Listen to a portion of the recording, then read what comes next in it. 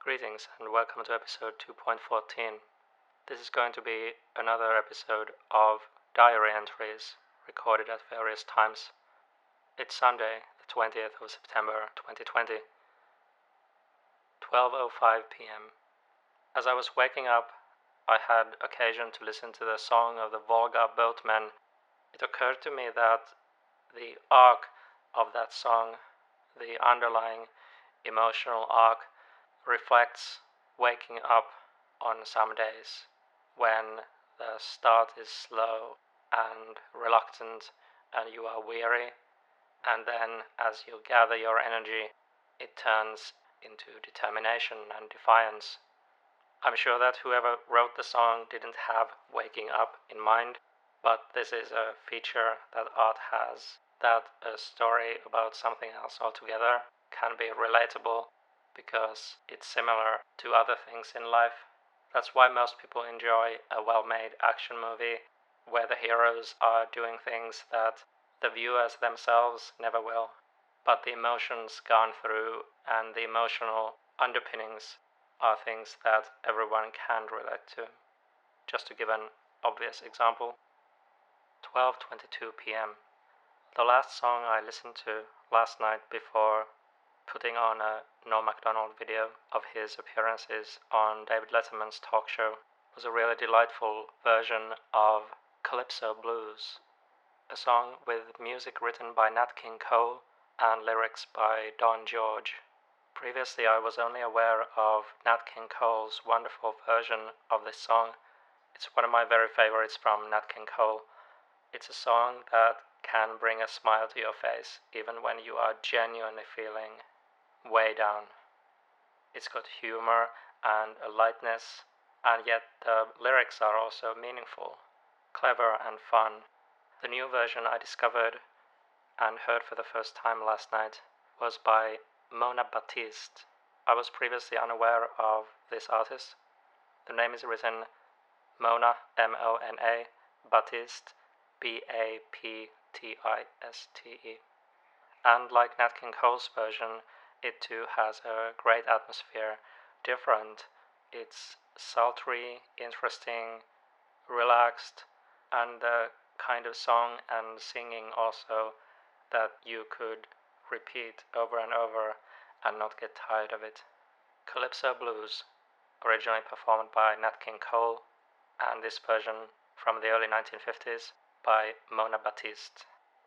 September 23rd, 12:31 a.m. I was watching a video on YouTube of Rod Serling talking with a group of young writers, and I remembered something Norm Macdonald said somewhere. I recall him saying that the original Twilight Zone by Rod Serling from the late 50s and early 60s was probably the best TV series of all time. If all other TV series except one would disappear for all time and only one survived to be seen and heard and absorbed by future generations, I think it would have to be the original Twilight Zone. I don't mean any of the sequels, which simply didn't do what the original did, with Rod Serling in charge and writing most of the episodes. There are other series I love just as much, but if I consider what series will give you something that will help you get through really difficult times and face really difficult things in life, it's been pointed out that it was the first series to really deal with feelings of alienation, loneliness, times of feeling lost in life, and so on. It's not always dark, but it's often dark and in a very healthy, helpful way. Then the Twilight Zone comes up on top. I really deeply love and appreciate Northern Exposure. I think anyone who watches that series will, in fact, and without exaggeration, live a happier life and be able to appreciate things, to let go of things that are weighing them down, and grow as a person. Northern Exposure is the opposite of a heavy feeling series. It's extremely enjoyable, light in touch, and it's unique in going so deep in such a light way and still being authentic and true to the questions it deals with. But The Twilight Zone from the late 50s and early 60s is the dark gem that I think is largely unappreciated these days. I think it should play in every country at odd hours when people could catch it if they still watch TV. In fact, it should be always swimming somewhere in our collective electrical subconscious, ready to impart something that you didn't go looking for but fortunately ended up finding. It often has an anger that is really pure and feels good and clarifying. Some series do anger, but it's no good. It's not any kind of helpful, healthy anger. It's just someone putting the anger out there, and it doesn't do anything good. The Twilight Zone is not like that. When Rod Serling was angry about something and he was writing in that kind of mood, there was a good reason, and you would have to be a dark-hearted person with no heart if you disagree with virtually any of these feelings that he was expressing. He cared. I don't think that almost any of the writers of TV series that get hailed for a while as being some of the best TV entertainment ever, I don't think they have almost any heart, really. There's also genuine mystery and imagination in The Twilight Zone. It really stimulates your imagination. It's got a sense of theater, which is something I really appreciate in TV series. Many early TV series had that. I think it deserves to come back, that feeling of theatricality. Virtually all science fiction series try to be multi-million-dollar films, but I think the real gold of the future lies in aiming to bring the virtues of theater, the strengths of theater, back to science fiction. Compared to those older stories, many creators of science fiction, horror, and fantasy have no sense of imagination and mystery. I think David Lynch had it exactly right when he said before the premiere of the third season of Twin Peaks that mystery had gotten so unappreciated, and that is the thing that I think can bring every type of story alive. What's not going to do that is trying to impress and trying to wow and convince the audience that you are super clever and that you deserve to be worshipped. That's nonsense and has nothing to do with art or creativity. Mystery, imagination, heart, and magic, those are the things that make stories worthwhile. And you won't find a lot of them on today's TV. 7th October, 8:31 p.m. Quite a few days passed since my last entry.